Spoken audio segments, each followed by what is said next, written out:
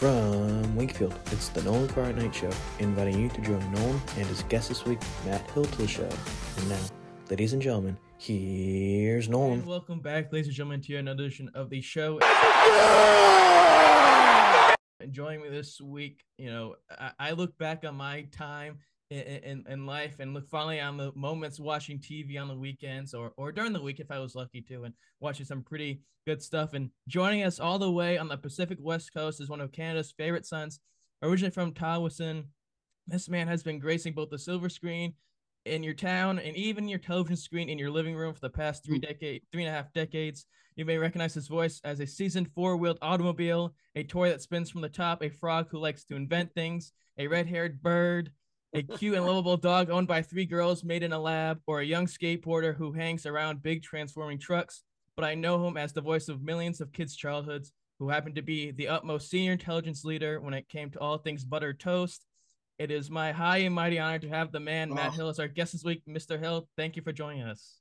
Well, there, my friend, Mr. Nolan, is an honor of the butter toast kind and gravy, as well as all the other of your favorite things, to be part of this podcast. And, thank you for that incredible rollout of stuff. I mean, it's just like, oh my God, just like, it's been a good ride. Absolutely. Sure. And the ride's just gotten started. Yeah, you know what, for the 2.0, that's the beautiful thing, now that we're back being all together now after this this last couple of years in the in a very very short post-pandemic world here. It's awesome. Well, I'm sure for you, as someone who's in the entertainment industry, and although nowadays people can stay from home and record in a home studio or the case may be, to I'm sure see entertainment that you've been a part, but just in general to be enjoyed again in person like it used to be is an enjoyable thing. Oh, absolutely. I mean, it's funny because doing, say a Zoom interview, that's always had that incredible like zest to it. And so I think as we had to sort of like in a way stay away from each other for a couple of years, now to be able to go back and be in the live setting with people, it's just like, I've always been a huge hugger, so like, but now I'm like, I really hug people because I'm just like, oh, I miss being with human beings, and so it's like, it's it makes you appreciate the smaller things, I'm sure. Oh yeah, no, absolutely. The last few years has hopefully given us all time to reflect on ourselves, although sometimes those don't want to do that, and realize stuff that we didn't see about ourselves beforehand. So looking at the last 3 years, what did Matt Hill learn about himself that he didn't know prior? Wow, that is such a great question. Thank you for that. It's well, I've always known that I am a huge people person, but it confirmed inside me that I'm an even more people person, because during sort of the COVID like 2 years, especially those first 2 years, I actually ran across Canada, but I did it locally where I live up here in Vancouver. Um, so it was really wild to be going like, okay, this sort of feels like it used to, but not being able to go into say a studio and and be with the voice artists and people that I love and that I've worked with all these years. It just confirmed that inside me where I was like, okay, if I can't see everybody in person right in this moment, you know what, when I do, I'll be able to like that, like I'd said before, it's just like I just find it's just like I'm like really looking at people in the eye, saying like, hey, you matter, and this life of ours really matters, and I definitely realized, I guess in many ways it was more of a confirmation that, I mean, I'm so grateful to be alive to begin with, right? It's you know, and then now when I'm getting to be back in person with people, that same thing. It's just like all of a sudden I find myself, I'm like looking at them and like I'm looking and maybe I'm seeing them differently, but maybe I'm seeing them again for the first time. Sure. Like I just find myself saying that to people, going like, wow, it's so good to see you. Sure, yeah. It's so good to be in person with you, Well, you take advantage of it beforehand and not, realizing it. So now you get to appreciate the smaller things. A lot of people have had on in the past in the States here, people from the sort of sports media and news media in general world, where they sort of have talked about how they would, mute the television screen and do their own play-by-play for the sports or whatever the case may Mhm. be. So for you, as someone as a voice actor and actor in general, what was sort of on the television screen and movie screen for you growing up in your household that sort of led you either subconsciously or unsubconsciously to sort of do impressions that sort of led to your career? Yeah, well, you know what? I am that old that when I was a kid, there was this show called the Donnie and Marie Osmond Show, and so it was like seeing those two on on TV every week. I knew I wanted to be an actor. I knew I wanted to be a performer. We'd had this thing. Actually lived on a cul-de-sac when I grew up, and me and my friends on our cul-de-sac street we used to like play these games, underneath the streetlight, and we called it Monkey Hour, and and so like I'd always be like running circles around people on on my feet, and they'd be on their bikes, and then we'd have like variety show, and so we'd all have these like different characters that we play, and the Partridge. Do you remember the Partridge Family? Well, no, I you're yeah, just a baby. Dan, I know I'm trying to think of the star of it. He was a singer. Oh, oh, David Cassidy. Yeah, David Cassidy. Yeah, That's so cool. Yeah. yeah. Well, like that same thing. It's like I watched that show and I was like, oh my God, I want my mom and dad to buy Yeah. a bus and like let's form a band. Let's get our family out on the road. And it's so definitely those two, genres and ways of sort of like lighting it up in the world. I that for me, that's sort of what set the journey, you know. I know that you're a big time runner and you had your fair share of memories early on through your TED talk that I watched. Talk about the first memory of track and how you got discouraged with a certain race at the beginning. But Yeah. for you, finding you started at a young age of 13, a middle schooler, getting into acting. For you, when did you realize? I mean, you mentioned the Partridge Family, Donnie Marie Osmond. When did you realize that your skill level or talent was sort of leading in that direction? It was funny. It was more my whisper. So like it's like my footsteps always took me places. So that's why for me, it's always been those three things, right? It's like running to get somewhere was always the thing that was just like I felt so free, right? And so from that first moment, my mom left the door open accidentally when I was I don't know maybe three, and I literally busted to move out of the house, and I never stopped. And then the life in film and TV. I guess it was around when I was maybe 11 or 10 or 11. I just decided, you know what?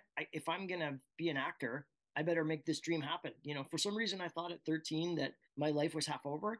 But it literally lit a fire underneath me, and so I remember that day. I'm like, all right, okay, I'm gonna get an agent, and I don't know how it's gonna work, but it's gonna work, and serendipitously, Vancouver was becoming a pretty big film center at that point. Well, it was just like it was kind of the early days of it starting out. Sure. So there was a radio, there was a radio commercial that I heard of a place called Jerry Lodge Talent Agency that they were taking on new actors for the burgeoning film and TV industry in Vancouver. And so I was like, that they're going to be my agent. I just had this like I don't know. I Sure. maybe I was just completely delusional, or it was dream meeting destiny, and I somehow connected with the owner, who then somehow went, yeah, okay, you can come meet me on Thursday or whatever Sure. it was. And then that certain morning when I knew I was gonna have to take the bus into town, I told the biggest fib, which I called my biggest, my greatest acting experiment in that moment. I convinced my mom and dad that I was too sick to go to school that day. And so, I mean, we've all done it. You've done it too, right, Sure. Noel?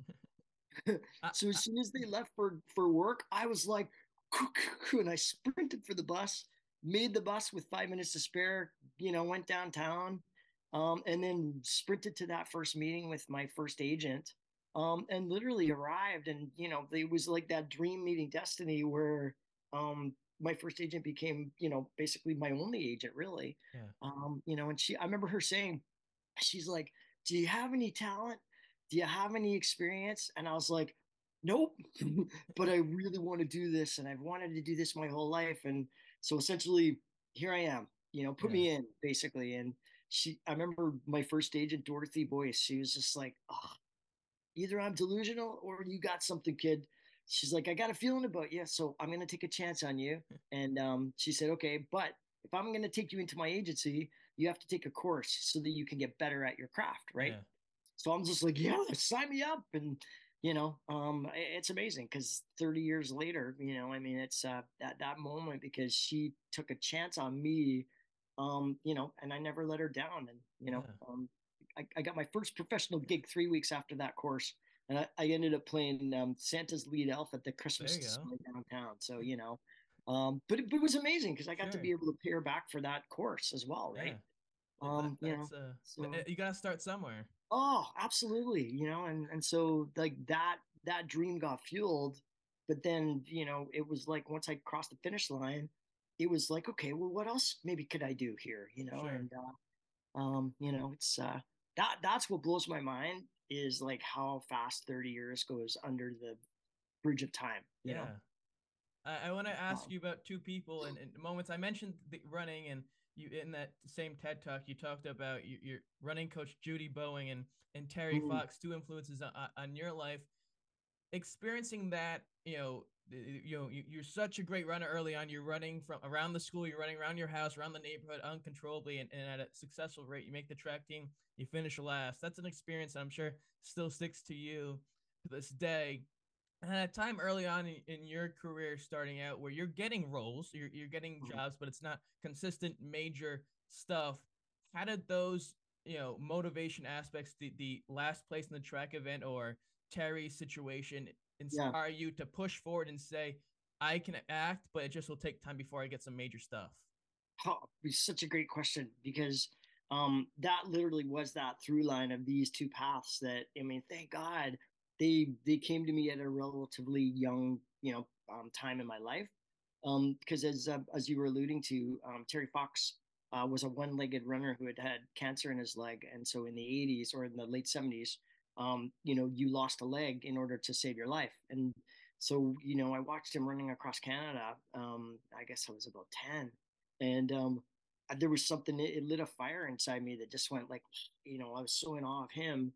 And I always wanted to do something that was in that same spirit to just give back to the world. Little did I know Yeah, it would take 20, 30 years for that to kind of come sure. to fruition. um but then my first, like, failure in my first track meet, it absolutely changed everything because I went from feeling like I was the biggest loser, almost like, I went to my coach Judy, right, as you were alluding to, saying, I was like, Coach Judy, I don't think I should be on the track team anymore. And she's just like, why? So I'm like, well, I'm not very good. I came dead last in my first race, and she was amazing because she just said, like, just, what, how about this, why don't I make you a deal? You try one more run, and if you don't like it, you never have to run ever again. But she said, that's the only thing I ask of you. If you're going to quit the team, just see, you might Yeah. even start liking it again. And so I went for a run, and I fell in love with it again. Yeah, And there you go. It's still here. Oh, and then, and I've had so many of those moments over my life where, I reflect back on that time and go like, wow, hey Matt, all right, well, you face planted pretty good on that one. You know what? Just whatever, what Coach Judy said, just try one more time. Sure. Get up, dust yourself off, try one more run, and it's served very well, not only for the runs, but then for, this life that I chose as well. Because it's always been in the pursuit, I'm realizing, of sort of like a bigger purpose while I'm here, but at the same time, trying to basically go, okay, how can I bring this world of humans that I love so much together, Yeah. right? To, everybody to believe in themselves, to believe in the power of their dream, that matters as well. And then that ended up leading to our run around North America, which is called Run for One Planet. And you know, it's amazing because even doing that 11,000 miles, I I thought of like those small steps that added up, Sure. way back with Coach Judy, right? So it's like my whole life has kept, it goes forward, but then I have all these moments to be able to go like, oh my God, okay, just try one more time. Yeah. Okay, get up that hill, you know, dust yourself off, Yeah. And it's yeah, it served really well. A couple years, I'll only say a couple years ago, because of course you're only a few years older than myself. That's good. A couple years, Yeah, yeah. yeah, couple Your decades. your your I'm first old now. your first few roles. I mean, your television film debut, The Watchers, and The People Across the Lake, and Captain N, The Game Master. Although you're not maybe necessarily in those films the main star of all three in some aspects, to get that experience to be part of those, and especially Captain N, where there's almost 40 episodes of that program. Hmm. What was that like for you in terms of acting, and but also finding something to do and having some consistency and realizing that you sort of now you've made it in some aspects, and now you can rely on this. Yeah. No, you're completely bang on, dude. It was because back in the day, like the classic Saturday morning cartoons that came out of for me, like Los Angeles, Universal City, Universal Studios. That I didn't even know where it was, except I'm like, that's Hollywood. Oh Yeah, my God, that's where this first cartoon that I did, as you were saying, Captain Nintendo. For me, that was sort of like the I don't know the entryway into sure. that Saturday morning sort of entertainment side of things. Yeah, And it was such a blast. I mean, I was horrible.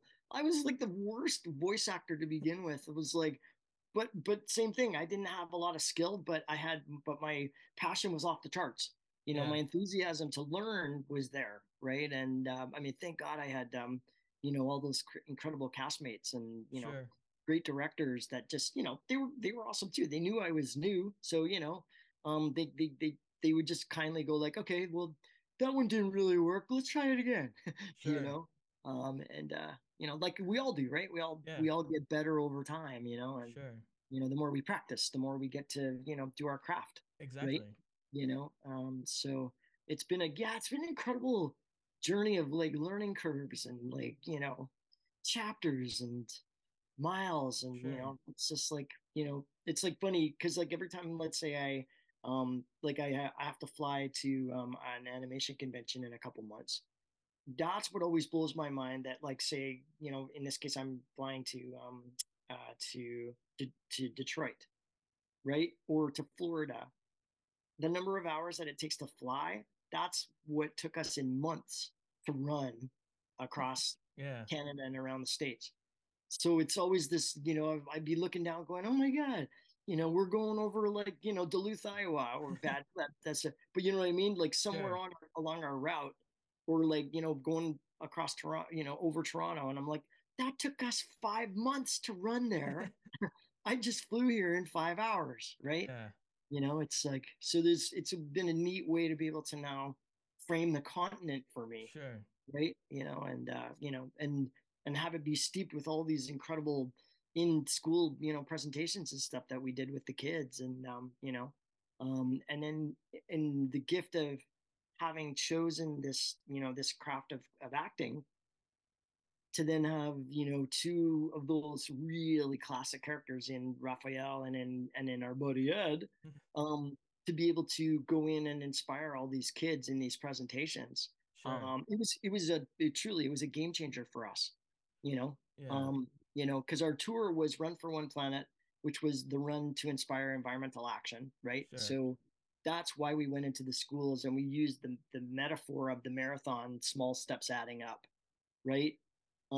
But then being able to say, go into the presentation of like 2,000 kids and their teachers, and be like, hey, yo, so and so, high school, who wants to save the planet with Raphael and Sparkly Stephanie, because that was my partner at the time, and and my buddy Ed too, and like literally in front of me, it was like instant feedback loop of like 2,000 kids and teachers going like, okay, yes, we'll do anything. Just keep, like, and it was funny because I didn't even want to use the cartoons or Sure. any of these rules to say to speak this message, Sure. because I didn't want to maybe hoodwink the kids, going Sure. like, hey, kid, hey, yo, it's Uncle Raph, and take some action challenge here and make the planet a better place. But then we realized this was the catalyst to make Sure. that difference, right? Sure. because it's these two characters in particular that were so ingrained in people's hearts Yeah. and in their, and in their daily experiences growing up, right? Sure. Like, I mean, the amount of like, like even teachers that came up to me and were like, had tears in their eyes going, never, don't think that like the Ninja Turtles absolutely saved, my life or helped me be on a better path. Sure. I remember one teacher saying he chose to be a teacher because watching Ed and Eddie made him feel like a part of a club, Sure. right? And the code of like the Brotherhood of Turtles, as an example. Yeah. It was these incredibly positive messages that I went from, I mean, don't get me wrong, I was so grateful being an actor because, Yeah. being an actor, you get a job, that's success, right? Yeah. But having this like instant feedback loop of all these in-person experiences in these schools, it was, Yeah. I was crying sometimes going, because people be crying going like, you literally changed my life because these characters meant so much to me, or mean so much to me, right? And I Yeah. was like, oh wow, you know like it took the depth level of the gratitude of being in the moment with people. Sure. you know it's Well, like I uh, still feel it's the greatest gift. Ed and Eddie was nearly 10 years of the Yeah, show, where some yeah. shows at that point maybe were only for around a year, or a season or got canceled. So for you, being part of something that had the potential to last many seasons or many years, was that Mhm. important for you back then, or was it something that you just were lucky to get if that happened? Well, it's both, right? Because obviously, as an actor, we're pay for play, right? So every time you get to go to the studio, it's like, oh my God, I get to go to work. Oh Yeah. my God, I get paid to do this. Oh my God, they bring lunch, Yeah. right? And so it was like, for an actor, it's just like every time you get a new show, it's always, especially up here in Canada, it was based on per episode, right? And so, because we don't have residual system up in Canada, so Ed Nettie is an example. We were just super grateful at the heart of it that it just was so popular. Sure. But I had no idea how popular, like zero Yeah. idea how popular until, like I said, we went on Run for One Planet, and 50,000 kids in all these schools going, "We love Ed," and then now even up to this moment now with the inception of Cameo, Yeah. which is that same thing. It's just like getting to be, able to, you know, bring Ed into people's lives Yeah. by way of giving them a personal video, which, again, for me, it's just like, thank you so much. It's like, it's such a gift, Sure. and so, in answering your question, to say, for an actor, the longer it went, obviously the more you're going to be employed, the longer Sure. you're going to be employed. So that was a good thing. And sometimes you have no idea, right? I mean, some Sure. shows that, they get all this press, right? And they're gone after, Sure. I've been on lots of them, right? Where they didn't even get aired. Yeah. But for some reason, let's say Ed Nettie is an example. It was the incredible genius of Danny Antonucci and the Yeah. creative team, who just, he's genius. Yeah. He everything was up here, right? And so that's why sometimes it was so maddening to record, but it was not a show that we ever didn't feel proud of, because Sure. like Danny is the creator, we wouldn't let a take go until we got it right, Sure. right? And so, because in animation, there's a lot of time where you come back and you fix a whole bunch of scenes later Sure. on. Ed Nettie was the one show I worked on. We never had pickups. Oh We wow. never had to fix stuff. And that was, again, because, in the session, Danny would be like, no, like, all of us heard all the time, it's not Ed. I'd be like, oh, yeah, but okay, I'm Ed. He's like, yeah, do it like that. Right. And, it's um, like, do you know how I ended up finally got Ed? No, how that happened? We had about 8 callbacks, which is kind of unheard of as well, right? We always usually have like maybe 2 callbacks and then Sure. you get the gig. Ed and Eddie, I think we went officially 8 callbacks, Oh wow. and we sort of knew we were getting closer when it went from like having like 16 people in the room or in the waiting room to like there was me, Sam, Tony. and then the other, and then the rest of the cast, and maybe 2 or 3 other people, that we all got called in to do the scene. And we sort of knew we were getting close as people sort of like didn't get invited to stay, Sure. right? And so this final thing was like, I think it was like callback number 8, where I mean, finally, I'm looking around, we're, and I mean, poor Danny, because like I said, he knew what he wanted, but he was Sure. just like, this is all I saw. I couldn't hear him, but Yeah. apparently he was just like, ah, what? When am I gonna hear what I need to hear? And Yeah. I remember just out of frustration because I didn't know. I literally did, and you don't do this as an actor ever. I had this idea, and I just went, oh, excuse me, fellas, and I looked up at the microphone, and I tapped on it. So you heard this, boom, boom. The engineer's about to kill me through the glass, and then I go, excuse me, how do you get water from this thing here? Right? And I couldn't hear what Danny's response was, and inside the glass he was going, oh my god, that's Ed. And he's looking at the engineer going, did you get that? Like, did you have that recorded? Right? Yeah. And that all I heard was right. And I thought, oh boy, they're gonna get Yeah. security, I'm gonna get hauled out of here, literally. So the engineer comes in and goes, I got it, don't ever blow in the microphone again or I'll kill you.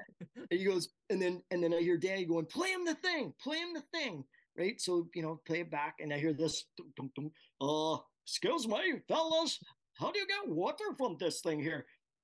And Danny was like, that's Ed. If you do that, you got the gig, right? And so for the first 13 episodes, every time I was getting out of Ed, they'd be like, play him the thing, play him the thing, right? And so I'd hear that, I'd hear Yeah. that mistake, Yeah. right? Which actually scored me the gig of Yeah. my life. It was just like a happy accident, as Bob yeah, Ross would say. exactly. Yeah. And in the early 90s, 93 is when your life changed yet again, as you got a decent sized part in a little known movie called Teenage Mutant Ninja Turtles number 3 as Raphael. Kind of a small series. Nobody's probably really heard of it. Yeah, really. It's not like that they've had other things afterward anyways. For that role, prior to when you got that, where were you in terms of your believing yourself as an actor and in confidence level? And then did you at any point feel that, oh, my life's gonna change a little bit with projects like Teenage Mutant Ninja Turtles? Yeah, once again, I wasn't well, the internet wasn't invented yet, but I didn't like read the industry papers, Sure. but I was obviously aware enough that I knew that the Turtles were, like they were a pretty popular franchise. But again, I had no idea. I just wanted another gig because Sure. you're an actor, you get the gig, you're working for another bunch of months. And so, and this one was really, I was super stoked about it because, obviously I love being athletic. And so, when I found out pretty early on that if I got the gig, I would have to train, to do some martial arts. Because even though there's world class martial arts that they have for all the big fight scenes, Yeah. there was the stunt turtle, and then there was the martial arts turtle, and then there was they call it the talkie turtle, right? So because we had the animatronics in our head. Sure. But it was so cool because that first audition, they said 2 things. They said, we're going to put a paper bag over your head when you audition because we want to see if you can still act being I call it blind, deaf, and dumb, because we literally were going to be, kind of having to act the scene out, Sure. kind of like kabuki theater. So everything was really big. Yeah. And they said, watch the first movie as an example to the scene. And so, I got to watch that classic scene with Casey and Raph, where he's like, oh, yeah, said all you got, a Jose Canseco bat, right? And so I watched that scene over and over and over because that was the scene that I was going to audition with. And so it was beautiful because I knew it, like I knew it the best that I could do it. The only thing I knew I didn't know is if they needed me to do a backflip, technically I didn't know how to do a backflip, but there was something inside me that went, okay, I think it was maybe the second callback. They asked, I just had a feeling that they were going to ask that day going, because I had a feeling that they were liking what I was doing. Sure. And I remember, David Lamb, the producer, he's just like, yeah, do you know how to do a flip? Right. And I was like, I think he said flip. And I was like, yeah. I'm like, oh yeah, about that. I'm like, guys, if you want me to do a backflip here, I can. I said, but it's a kind of a small room. And thank God it was a small room that we were auditioning in. But I faked it and just said, hey, but how about I do a world-class back, like a round off? And then, and then so I've been practicing some martial arts already. So it was brilliant. I guess I showed him enough that, so I did this running, round off that made it look kind of flashy. I'm not very good. But it was enough for them to go, yeah, okay, we buy him as Raphael, Sure. and then the training began. Yeah. And man, I got I got kicked and punched, and I think I passed out 3 or 4 times by hitting myself with my own the size that Sure. Raph's got. Because I'm not a martial artist, but it sure felt like it. Yeah. But yeah, I mean that but then once again, now fast forward to then filming that summer, being inside the turtle suit felt like such a natural progression Right. in my life in terms of, say, this movie. I still had no idea how popular it was Yeah. until we had these little breaks on set. And my puppeteer Noel, who's the puppeteer for Snuffleupagus on Sesame Street, I'd hear him in my my earpiece, because this is 1990s technology, right? Sure. So all I heard was like motors smashing together, Uh-huh. servos. So it was just like, and then I'd sometimes hear Noel, going, Maddie, there's a kid on your lap, and parents are on each side or whatever. Because we'd be sitting there, I'd be inside just trying to catch a breath. Sure. And then they'd be filing all these fans in that had been waiting to have a pick with the turtles. Sure. And so like I got my first taste of, because like they take the head off sometimes, and then I'd look around and be like, whoa, we're popular. Air. It was, oh yeah, it was it was kind of like one of those light bulb moments, going like, oh, I think I understand now. Yeah. Okay, Now, a few years after, about 6 years after that, you took part in probably the one of the greatest evers of cartoon and animation ever, as with another little known project called Ed, Edd n Eddy, where you star as one of the 3 titular characters. For you to be part of that, and you said how in the moment you probably didn't know that it was going to be as successful as it was until much later on. Yeah. To have sort of made, looking back on it, perhaps then, as seeing as you made it sort of that mountaintop where you're part of this era where there's all these other great projects coming out at that point, to then be part of an equally great project for 9 years and a few movies, a few spots, and other programs. Yeah. What was it like to reach to that sort of mountaintop and look back and say, oh my gosh, I was part of this era of television for not just adults, but also kids as well? Oh, absolutely. You nailed it. It's like there's a sense of pride in, and almost like confirmation of the choice that I made when I was 11, right? And then at 13 going like, all right, it's Thursday. Today's the day. I'm taking the bus to my destiny, my dream. And, Sure. I did my first, Oscar winning performance, convincing mom and dad that I was too sick to go to school. Yeah. Sorry, mom and dad. But that literally was my destiny meeting, dream vehicle. Right. Yeah. So then now being part of these shows in the, like you're saying, in the 90s and, and into the 2000s was just like, I just always say like, nice job, well done, choosing that as my career. Sure. It's I feel very honored, Yeah. And also the fans that have also some of the words that people say. Sure.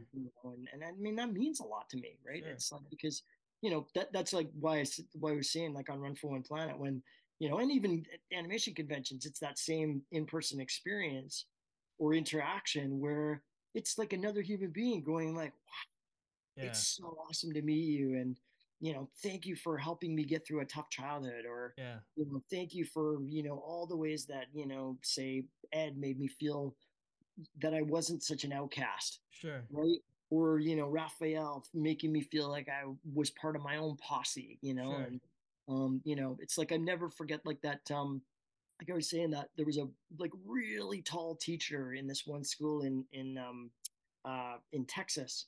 I think it was Houston. And he was, and I found out why he was so tall, because he was actually he used to play in the NBA. I can't remember his name, but he's a significantly tall man. And he was basically the principal of this whole school. It's called the charter school.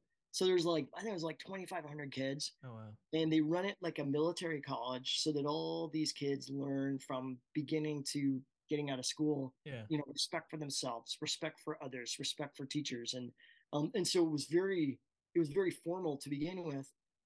And originally we were thinking, oh, okay, I don't know if they're gonna like us very much. But the second I busted into, hey, yo, yo, yo, Houston Middle School wants to say the planet with Raphael, right? And then as soon as I said, and Ed too, right? This really tall, principal, literally, who I'll never forget, he was just like, oh my god, no, no way, right? So I literally played to him for a couple seconds, going Yeah. like, and even you too, yeah, young man, and it was amazing because he waited in line, because all the kids would always wait to get our autographs. They'd be like, Ed, sign my arm, or say, write sparkly butter or whatever, right? And this teacher, or sorry, principal, I found out later, he waited till everyone else had gone through. And when he got up to me, he literally gave me the biggest bear hug. And he said, hey, I just want you to know, thank you, because you doing this has made such a difference to our kids. But he wanted to say thank you for Raphael in particular, helping him to, learn the code of being a good person. Because Sure. I said, he'd said he grew up in a pretty rough neighborhood. But watching the Ninja Turtles, he said just set him on a course that's why he decided he wanted to be, an educator. Sure. Because he believed in what the turtles were saying, like help an old lady cross the road, Yeah. do the right thing because it's the right thing to do, Yeah. like live with your own set of personal code of honor, right? Yeah. And so, like I said, I got that day in, day out on the tour, and then with this, this guy saying, like, like, don't ever think you didn't impact these kids as well as Sure. this big kid right here, he said, Yeah. right? So, another big man hug, Yeah. and I got lifted off the ground because he's like 7'8". I'm 5'5.5". Yeah. But it's just this oscillation of incredible positive energy Sure. that's where I feel as I move forward, especially from the tour forward, through more acting, more roles, to then now sharing my voice, doing my keynotes. It's a really, again, I haven't really gone anywhere. It's a beautiful way to, I guess, evolve the message, I guess. Sure, sure, Right? and stay grounded as Yeah. well. But the thing is, though, no one, and although you're a very humble guy and respectful guy as well, but who else could play the toast loving, soliloquy speaking, canker sister fearing level of Ed besides yourself? No one. Well, that's where I say thank you, friend. And like I said, I think it was destiny meeting that mistake. Sure. Doing that on the mic because, like I said, I know then and there. That's when Danny went like, "That's Ed. Thank God I finally Sure. can now cross off another of these characters." Sure. Because he was trying to cast this show. Sure. And so yeah, I'm forever grateful for that. I, I'm Because I'm curious with the show, and you said in other interviews how it wasn't even on in Canada. In the U.S. it was on. For that though, when you first came to the U.S., maybe if it was when the show was on or afterwards, when you realized and said, "Oh yeah, oh I was in Ed and Ed, and it was Ed," and it was as you said, "Oh." Was there any moment of that while the show was going on, or was that more of just when it was over?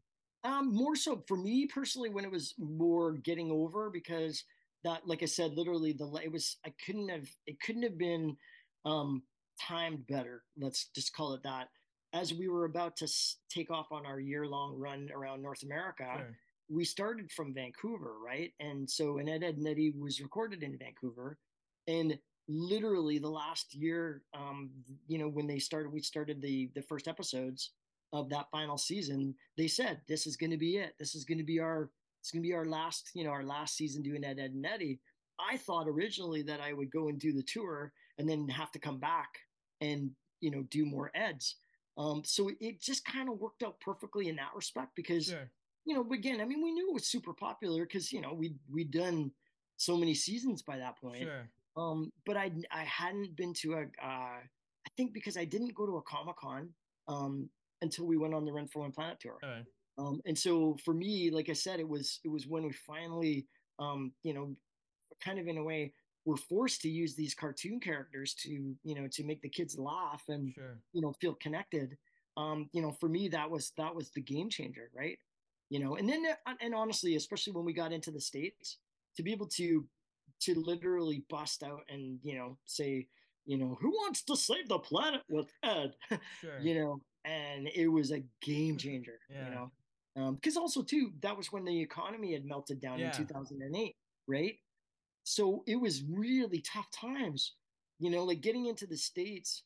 um we thought it was going to be the opposite, right? Because the economy had been on fire, and then all of a sudden crash, and literally whole towns were for basically for sale or in Yeah. foreclosure.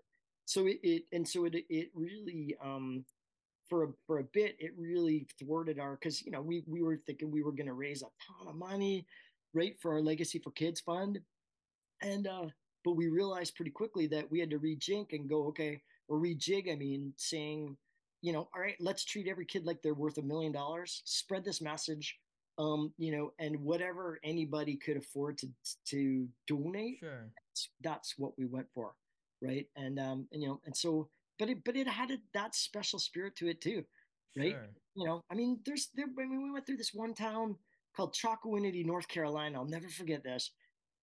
Probably the poorest town that we had run through. The incomplete, even the teacher said the whole town had been thrown out of work. And then especially then now with the economy melting. Um, but these kids, I love her. She said these kids never get a big tour like you guys. And I thought, oh wow, you talk? We're oh, okay. I guess we're a big tour, Who, me? right? Yeah, exactly. But it was really beautiful because she said these kids never get things like that because the Sure. school couldn't afford, even in the best of times, because it was just a little community school. I mean, there Yeah. was maybe 500 kids, maybe. But she said these kids are so special. So we ran for about 30 days in a row in order to make this one event. Because also too, it was right around Christmas time and Thanksgiving and the big U.S. election. When Obama got in, nobody was sort of booking schools along the East Coast except for this one school that booked us a month in advance. And so we like ran to make this event. And the teacher told us that for about a week before we arrived, the kids decided to go around to the entire community, and they were all saying, Run for One Planet's coming to school. Could you help us raise some money for their Legacy for Kids? Right. And, so this poor school that most of the parents are on food stamps because they had no income for a bit, Yeah. raised, I think per capita, they raised more than any other school that it, Oh, wow. and again, it just showed the power of the Sure. human being was, that for me was, it's like the power of the human spirit is alive and well. And Sure. in those moments, it's where it's so evident as well. Yeah. Oh, I just All had right. a thought. I remember what you were saying with some of the other people that I've met that have been knocked out because because I'm part of Yeah. Ed, going to some of the conventions. That's what's been cool because I was sitting next door to Lou Ferrigno, Yeah. who's the Hulk, right? Yeah. And and I'm going like, oh my god, that's the Hulk, right? And then so as we all get introduced, because we're all sort of in the same green room area together and all this, and my somebody said, oh yeah, and this guy's he was Raphael and the voice of Ed.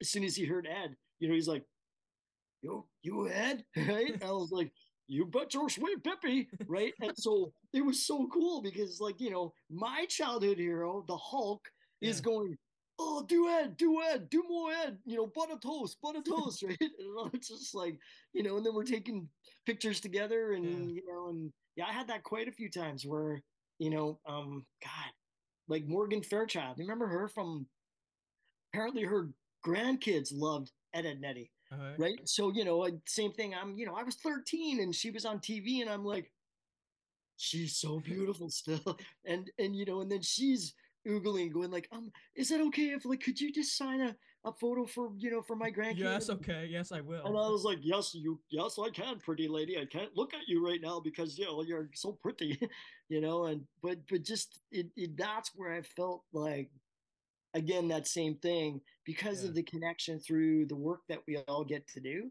Yeah. that's where it's just like, it's, I mean, on the rock and roll side of things, like, Queen, right? Yeah. Well, Brian May, right? Very incredible guitar player. Yeah. World, a movie I got to be a voice in, called A Monkey's Tale. We premiered it in England because it was actually produced and recorded in England. And at the premiere, it was perfect. Again, where I get out of the whatever the taxi that I went to the premiere in, and in front of me was Brian May with his Yeah. three kids, two kids, three kids, and I'm like fanboying behind, going like, oh my god, that's Brian May. Oh my god, that's what, right? But I'm just like, and it was great because the paparazzi's taking all these pictures of him and his kids, and he's just like, all right, guys, come on, take one and move on, sort of thing. Yeah. And I'm in behind, not realizing that we're going to the same premiere. Yeah. And then, fast forward like an hour later, at the after reception thing, I get this tap on my shoulder, right? And so I'm just like turn around, and there's this like this tall structure beside me, right? And so I follow the gaze up, and then at the above there, it's Brian May, right? And he literally, with like the kindest, genuine person he is, Yeah. shook my hand, and he's like, hey. Oh, you're the character, because they introduced us, us as the characters after, before the movie. Sorry, I forgot to say that. So my childhood god, rock god hero, comes over to me afterwards and just says, man, you did such a bloody good job, man. My kids were laughing. You made, so essentially, like, thanks for doing such a great job in this role of Calm. Yeah. And I'm just like, oh my god, thank you for being Brian May, and like, oh my god, you guys are amazing. So it's neat. Just Yeah, it's an incredible thing. You just said it, so I have to ask you again. Please say you bet your sweet Bippy. I did. Did I say you bet your sweet Bippy? Yeah, I have to hear it again as Ed. Oh yeah. Oh, you bet your sweet Bippy. You bet your sweet Bippy I did. Mentioning the knowing of you, I'm guessing the little that I know of you, you seem as though you're not going to stop doing it anytime soon. At 100 years old, you're still going to be working to an extent. For you, is there a type of show or movie that you would like to be on, or one from the past or present you'd like to have been in? Oh, 100%. It's actually funny. Like, it was a few years ago, but they'd written a script, which was like a classic 4-episode miniseries for the Ninja Turtles. Yeah. That was literally going to be them 15 years older. So, Raph had his own security company. I think Donnie had a pizza shop. Leo had I think he had a martial arts studio in the script. Donnie was like a scientist, working at a tech firm, but they were all out in their turtlesness, living Yeah. amongst everyone in New York, right? And I thought that would have been the coolest way to get back in the suit. And Sure. and they reached out, and so I was literally about to go to London, to go to the Creature Shop, to go get the next fitting of the next version of the classic suit. Yeah. And then I believe it was ABC that was going to do it, and then they for whatever reason they pulled it, and they didn't end up doing it. So that would have been one that I think would have been really fun to revisit. And then like the other ones, it's just like you mentioned Dino Trucks, like same thing for me. Hunton had that same energy as Ed. That those two characters, if I could have done those two characters till I'm 104, that's because that's my birthday. That I don't know, for some reason I always think like it'd be amazing to be 104 years old on my birthday and either be going for a run that day or running to the studio and doing my last session, or passing away from this life, on my way to a session, or the proverbial last lap of the track of my life. Exactly. Yeah. Now, before we end here today, and again, Matt, thank you so much for doing this. I want to end on a little game called the One Word Challenge. So what entails with this is that I'll throw out a few names of people, places, or things that have some connection to my guest. One word challenge, you said? Yeah. So either a word or two or sentence, whatever you care, because you're Matt Hill and you're the legend that it is. Whatever comes to mind when you hear it. First one, Tawasin. Hometown. Los Angeles. My happy place. Voice acting. Very sparkly. Movies. So good and so powerful. Hard work. Yes, indeed. Success. Love it. Ed. He is a good person. I mean, cartoon character. Raphael. Yo, yo, yo. Yeah, T- believe in yourself and the power of your personal code of awesomeness. Sorry, I Terry, cut you off. no, sorry. Terry Fox. Ah, our greatest Canadian. And yeah, yeah, our greatest Canadian changed my life at 10. And last but certainly never least in this cosmic universe we all called Earth that we live in, Matt Hill. Oh, it's been an honor to be here, everybody. How's that? whatever works for you. Well, good sir, I want to say thank you for taking the time to do this. It was a great trip, and as someone who grew up with a lot of this stuff, this was a real thrill for me. Well, and it's as much a thrill and an honor for me too, dude, because like I'm hoping you're getting incredible thumbs up from people because it's that same thing. What you've put together since you started this thing. Yeah. You know, it's like that. It's like, hey kid, you're obviously doing something right, you know? So just keep being you because you know, that's I also too, I love your back screen too. That's a very, very cool yeah, the posters that I have. But truly, man, thank you for reaching out because of course. this is I feel honored that you know you'd want to chat for an hour here. All those out there enjoyed it because who the hell wouldn't? And down the line, when my guest Matt Hill gets inducted into the Voice Acting Hall of Fame, you can say, "Holy shit, I subscribe!" So comment, share, subscribe, all that fun jazz. Because who the heck wouldn't? Holy shit! Could you say holy shit? You can say whatever you want. You're the man of the hour. Follow on Twitter Nolan Carnite and Instagram Nolan Carnite Show for all news and updates regarding the podcast. And in the words of Johnny Carson, the dean of talk shows certainly like this one. I bid you all a heartfelt good night. Till next time we speak again.